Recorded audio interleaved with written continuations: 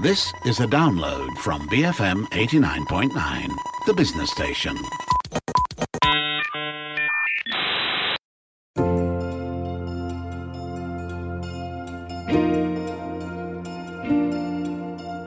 Inflation and recession. Every so often, economists and governments use these terms when discussing the economic health of the country. But what exactly do they mean, and how does it affect your finances? I'm Darshan Johan, and this is Today I Learned. On the show with me today is Dr. Jeffrey Williams. He's an economist at the Malaysia University of Science and Technology. Welcome to the show, Jeffrey. In simple terms, what is inflation?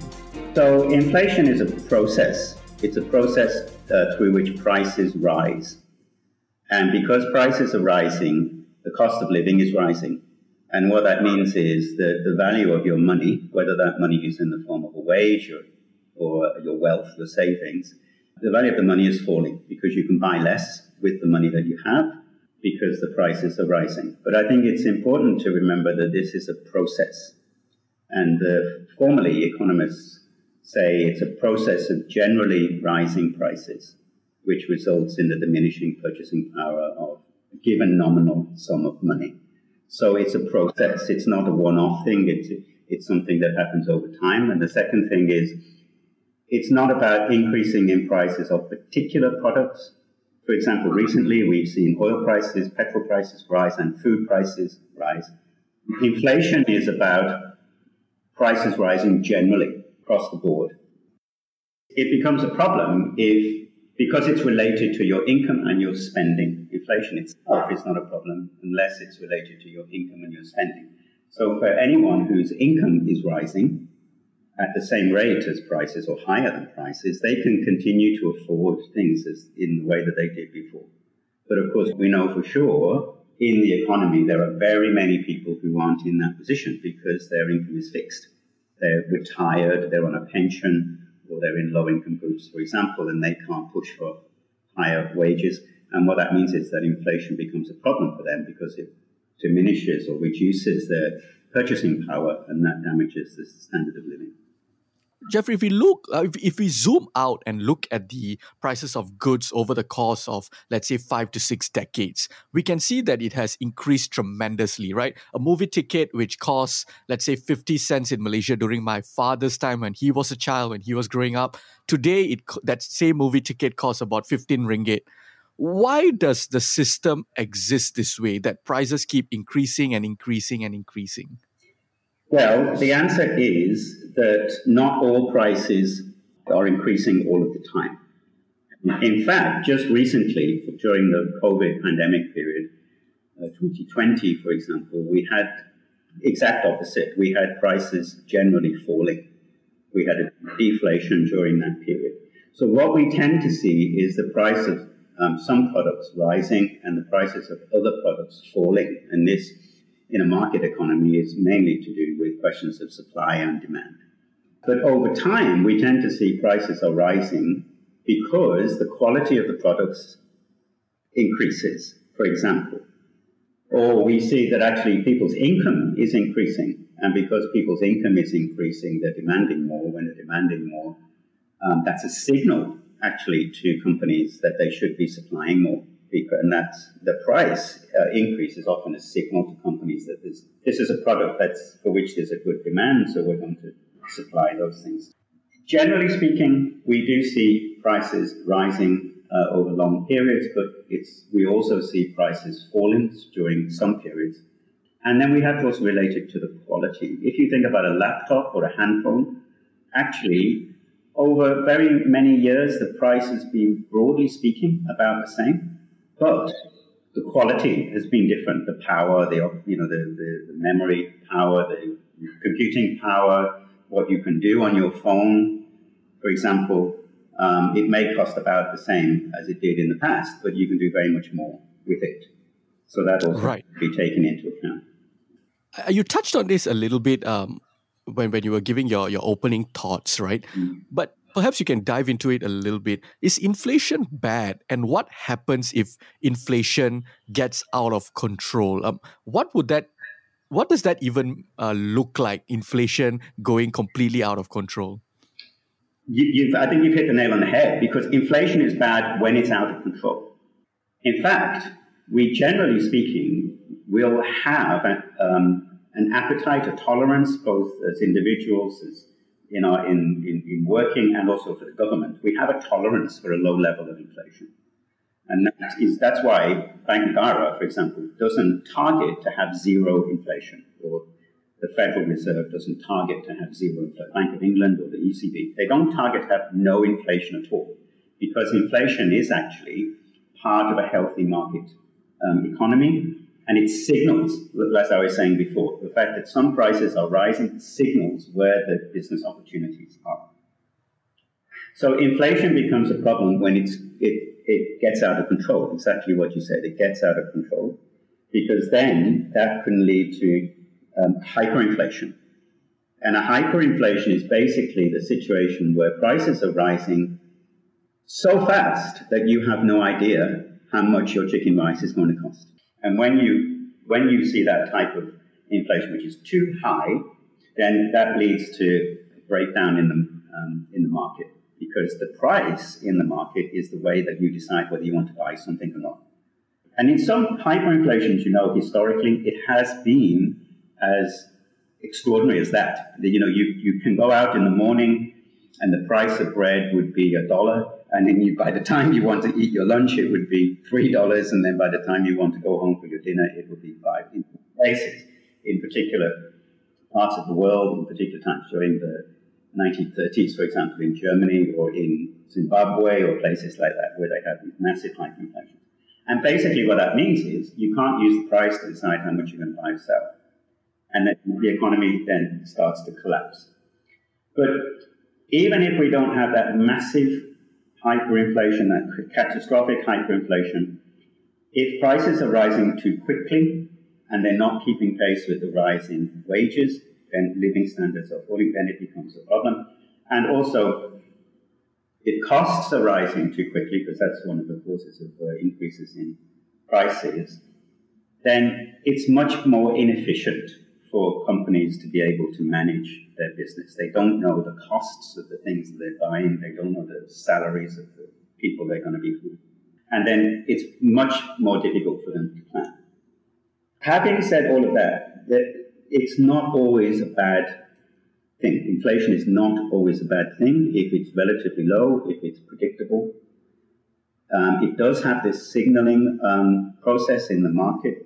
And in fact, there's something we call a Mundell-Tobin effect. The Mundell-Tobin effect basically says, if prices are rising, people will want to spend their money now. They want to spend the money straight away. They don't want to save it, because if they save it and spend it at the end of the year, it's going to be worth less. So if they see that prices are rising, they spend it now. And if they spend it now, that causes economic growth. But right. It's only really useful if it's done in a moderate way. Not if it's done in a crazy, I have to spend my money now because it's going to be worthless by lunchtime type of way. Absolutely. You've explained what exactly inflation is. Let's talk about the why. Why exactly does inflation happen? There are multiple causes of inflation. There are some economists who take the view that inflation is caused by an increase in the money supply.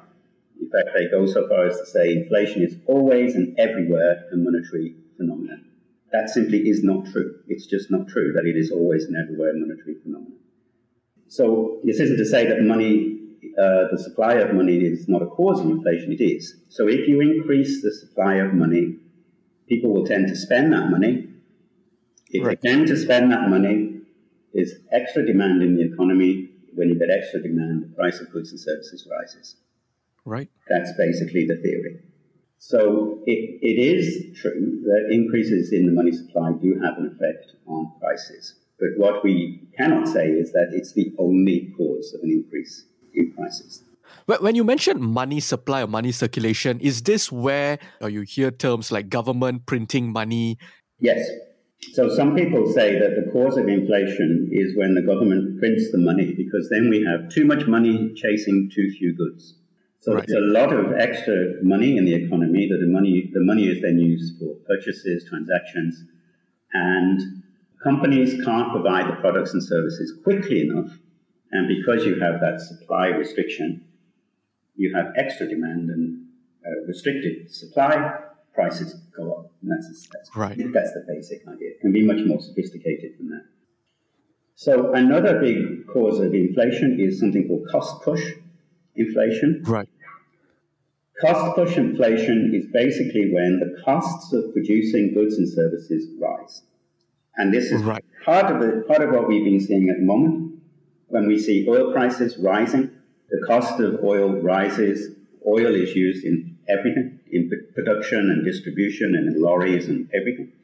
So if the price of oil rises, the costs of production rise, and then those costs are passed on to consumers in terms of higher prices.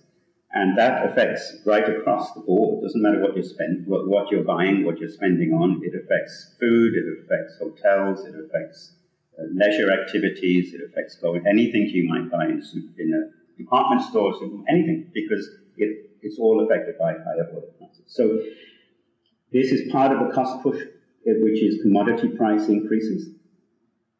Another part of the cost push is when we have wage increases. Wages and prices are not just determined by productivity. Wages and prices are determined by the relationship between employers and employees. And so people who are in a fortunate position where they can negotiate higher pay with their employers get higher salaries, or people who can move from one employer to another because the salary is too rubbish, then they can go and find another job. If you have countries where people can push up their wage because, let's say, they have strong trade unions and they push up the wages, then the employers and the people producing the products have to pay more, so then they pass it on to everybody. So we have this cost push. Now, if you have that cost push, we sometimes get into what's called a wage price spiral, which is to say that wages rise causes prices to rise. Because prices are rising, I have to ask you for more wages. So my wages rise. So we have a wage price spiral. But people who don't have options to move around or who don't have power in the labor market tend to see that their salaries are being suppressed. And that's a problem because when we see inflation, even if we have moderate inflation, let's say we have inflation of below 2%, which is the sort of average in Malaysia, if you're not able to increase your salary by 2% per year, your living standards are going to fall. And we see very many people like that in the economy. In particular, for example, the Indonesian domestic needs issue recently was a consequence of the fact that the salary for these guys has not increased over a very long period of time. And we see this also with people, foreign workers in plantations, for example. Their salaries do not increase even at that rate of 2%. And that means that their income isn't buying as much.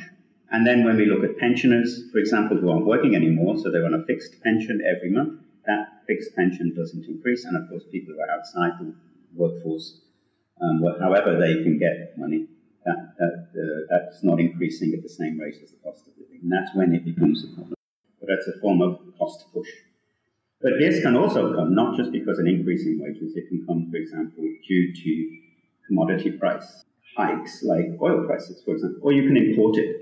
Let's say you rely heavily on imported food and the price of food that you're importing rises, you're importing the inflation. And so these price rises can often be due to supply shortages. So, for example, recently we've seen, because of the lockdowns, a lot of companies have reduced the supply in the market because there's no point producing food if you can't distribute it. There's no point running your haulage company if you can't move around. So we've had this massive supply crunch. When we see this massive supply crunch, that means that the prices rise. That's not a monetary phenomenon. That's a real phenomenon. The increase in oil prices is not about the money supply. It's about the supply and demand for oil, for example. So we see those sort of influences. Now, this is really quite important because one of the biggest causes of inflation is expectations. And do people expect prices to rise in the future? If they do, they're much more likely to build the price rise into their current activity. So if you're an employee You work Right. for some guy and you think that prices are going to rise by the end of the year. I'm not going to wait until the end of the year. I'm going to get the wage increase now. Yeah.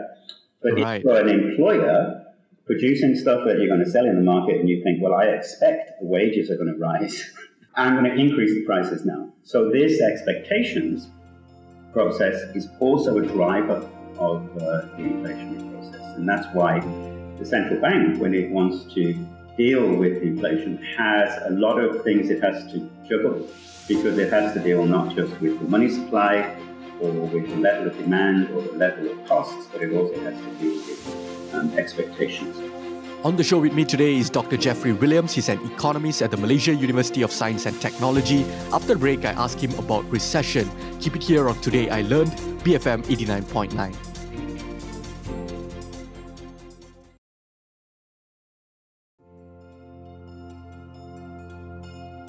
Welcome back to Today I Learned. I'm Dashran Johan, and on the show with me today is Dr. Jeffrey Williams. He's an economist at the Malaysia University of Science and Technology, and we're discussing what on earth does inflation and recession mean. So, Jeffrey, why does inflation always, or for the most part at least, end up hurting workers or the working class, but rarely ever the corporate elite, the owners of multinational corporations and the ultra-wealthy, and so on and so forth? The simple answer is power. Right. Which is that people who rely upon a salary, right, paid by somebody else, people in the, as you mentioned, in the working class, people who are employees, which is very, very broad, they have less power in the employment relationship than their employer. Generally speaking. It's not always the case, but generally speaking. And so they can't generally push for higher wages. They have to take what they're given. This is one reason why the government introduces a minimum wage, for example, because people at that very low level of income have basically no power in that negotiation with their employer, and so they can't increase their wages. So generally speaking, they suffer more because they can't find ways of making sure that their income increases at least at the rate of inflation or more. Now, in some countries, that's not true, because in some countries they have strong trade unions. And so when you have strong trade unions, they can push collectively for wages to rise. Right. Okay, so then So countries like Denmark and the Scandinavian countries, for example. Yes, France, Germany, places like that. European countries. Right. Not Malaysia. Absolutely not. So what happens there is that the workers can collectivize and then use that collectivization through trade unions to push up their wages. But even then, the employers still have power. Because as the workers push up their wages, the employers have the power over the price. So they push up the price. I mean, how many times have you heard, we will have to pass on the price to the customer. Our costs are rising. We have to pass on the costs to the customer. And what that means is that even if the employees can push up their wages, the employers still have power to push those wage costs onto customers. We call it conflict. Actually, this is called conflict theory, and it's a fantastic paper written in 1977 by Professor Bob Rothorn at Cambridge University on this theory. It's called Conflict, Inflation, and Money. And he describes exactly this process. Now, the way to regulate that is if there is more competition in the product market and the product and service market, the employers can't increase their prices, because they're competing with other people. If I increase my price and somebody else doesn't increase their price, then I'm going to lose market share, I'm going to lose sales. So if you have more competition in the market, that capacity for the producers, the employers to pass on wage increases to customers is diminished. But that's a question of their power. If they have less power in the marketplace, they can't pass it on. So the whole issue is about power relations.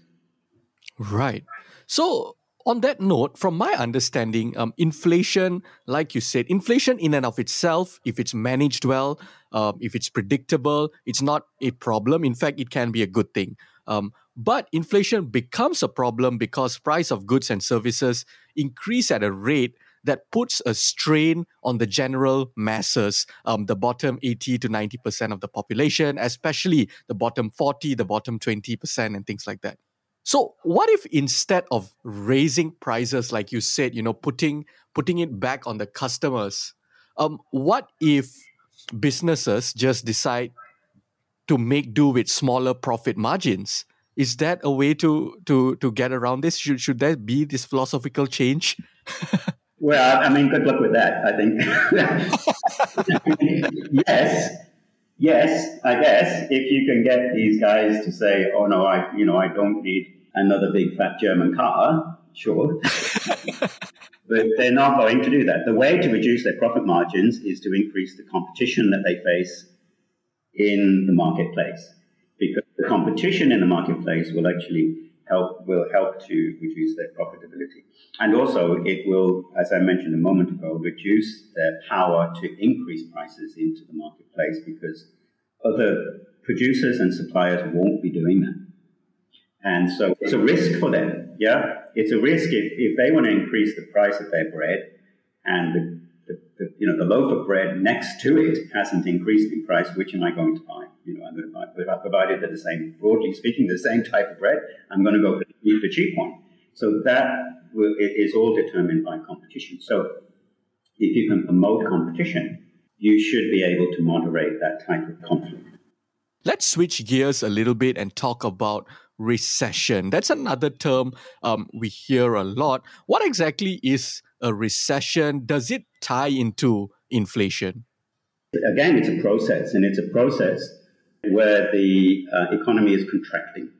The way we measure the economy is through gross domestic product, GDP. And we would say if GDP is falling for 2 successive quarters, formally, that's the formal definition of a recession. But it's basically what we mean is that the economy is getting smaller. Right. That's what we mean by recession.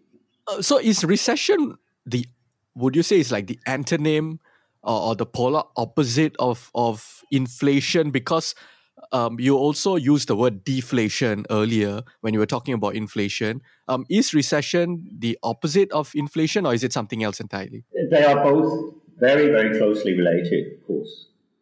And they're also both very closely related with unemployment, because it's a system. We're talking about an economic system. So everything is sort of related.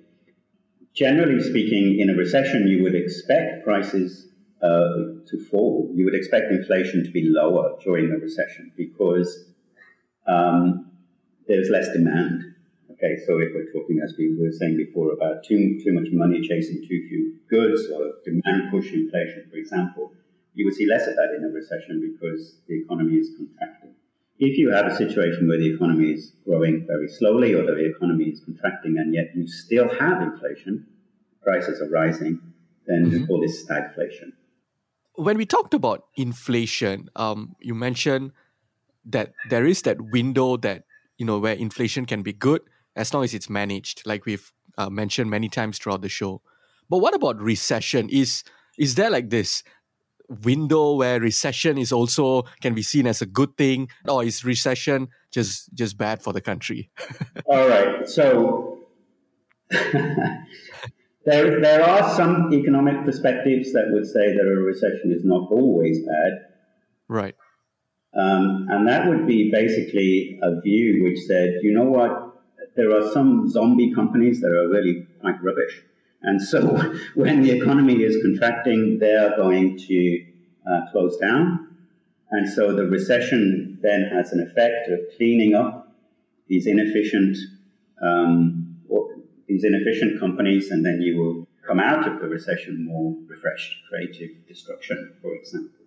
But this is not really, if you were to say that, you might say, well, why don't we cause a recession in order to make that? Right. And when the answer is no, we don't.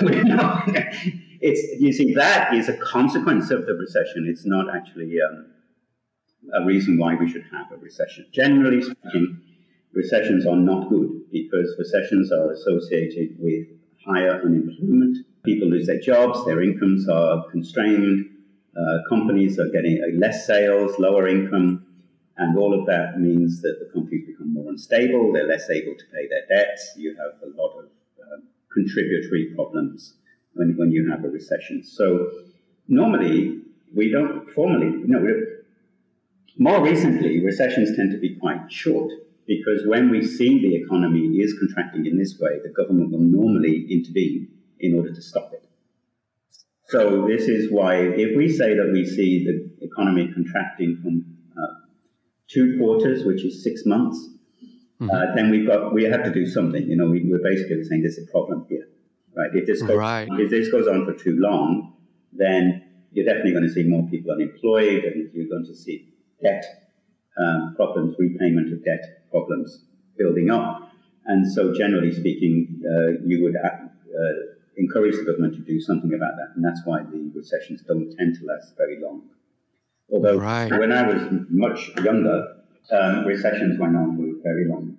That was because there was a view, it's called the Reagan-Thatcher approach. Their view was the government shouldn't interfere. The government shouldn't interfere when we see a recession. The market itself will sort out the recessionary problems, because all these rubbish companies will close down and the good companies will find new market space, and then the market itself will recover. How much weight does that philosophy, this idea that the government shouldn't interfere in anything market related, even if it's a recession, and that market will always just sort itself out and the market should be just free in that regard? When talking about recession, you talk about the Reagan-Thatcher sort of perspective. Do you subscribe to that perspective? I think that in the 1980s, when we had this Thatcher-Reagan approach, we had actually got ourselves into a situation where the economies were really pretty rubbish, particularly in the UK. I mean, they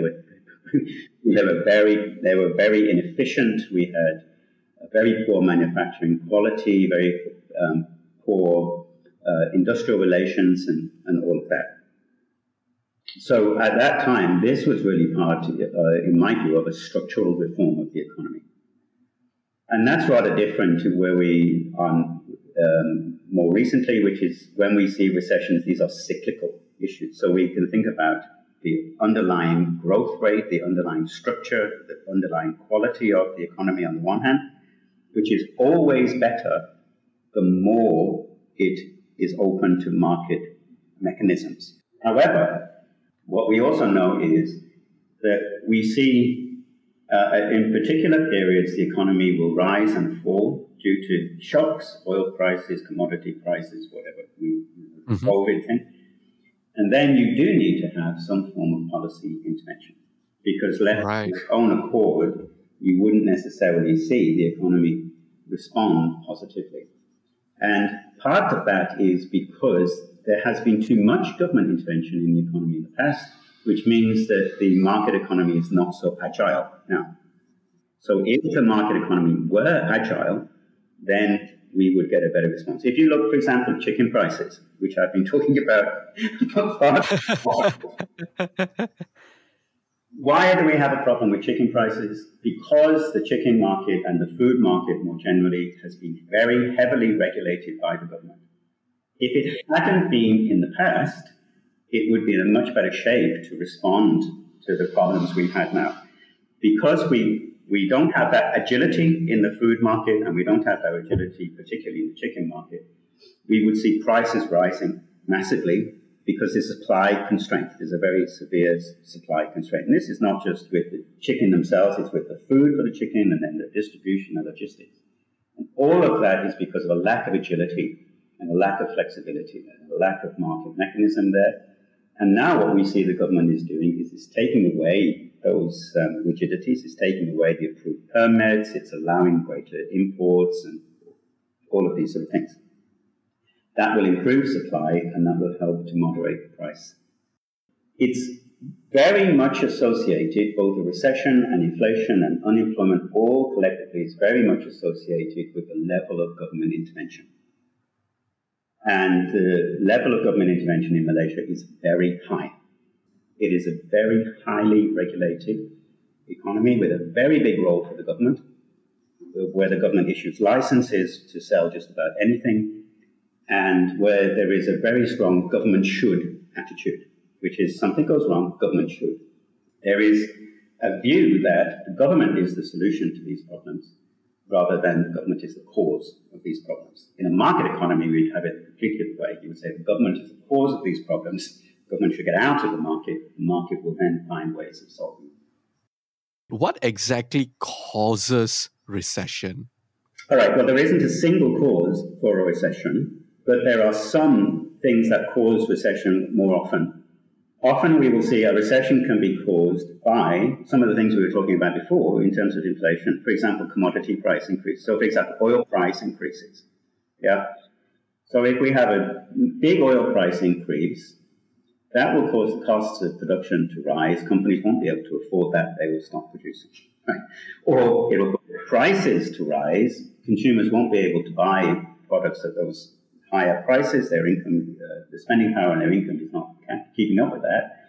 And so consumer demand will fall, and then companies will stop producing because they can't sell it. So it could be an external shock like that, an oil price shock. But a recession can also be caused by the government's response to higher inflation, for example, or the government's general policy can be a cause of inflation. So recently, the recessions that we've seen during the COVID period are directly the consequence of the lockdown policy. There is no other cause for that. Right. And that lockdown policy is directly government policy. It's an external shock that causes a recession, and then it's a policy failure. So you say lockdown policy caused recession or this deflation, but as we saw in the US, where there is very little government intervention when it comes to this. There was very little lockdown when you compare to countries like in Asia or even New Zealand and things like that. But we saw the enormous death toll, the strain it put on its workers, the mental health problems and all of these things, right? Which is horrible as well. So would you then say that it's about finding a balance? Yes, of course. And because all economic policy is about balance. So it's very much like we were talking about inflation. Yeah, too much inflation is a problem. Too little inflation or deflation is a problem.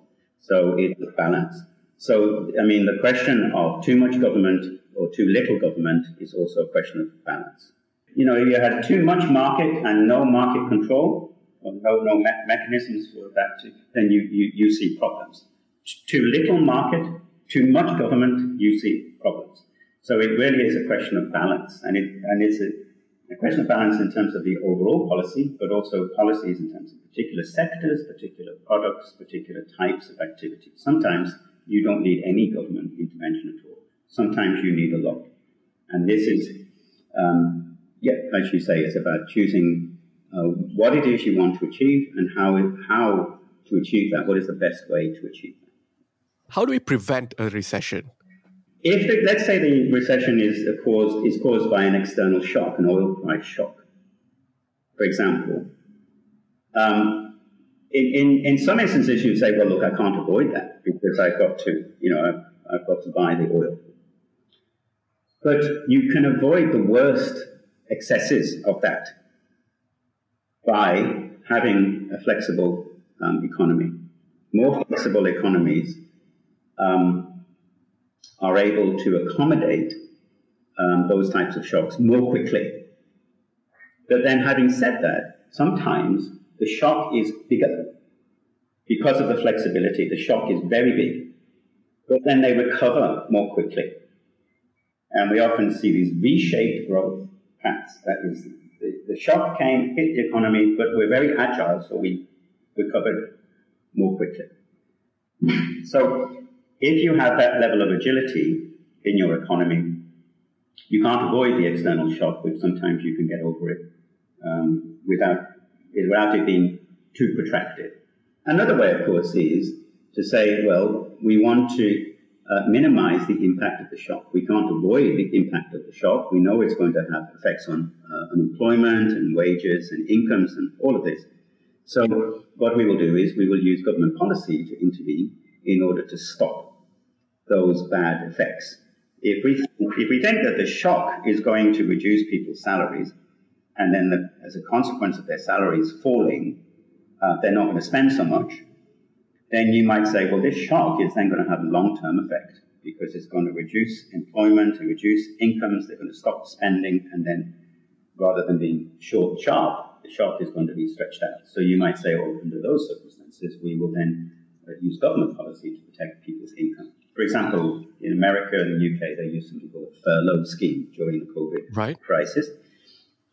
We said, look, guys, we know you're not going to be able to go to work. We know that your employer may not be able to pay your salaries, so we're going to pay part of that. Because if we don't, we're going to see a collapse in consumer spending.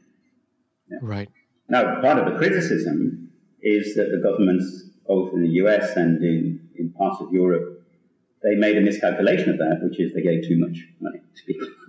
Right. And that's where people say, well, you pumped in all of this all of this extra money you pumped in, and that's why we're getting the inflation, because you miscalculated how much people. Right.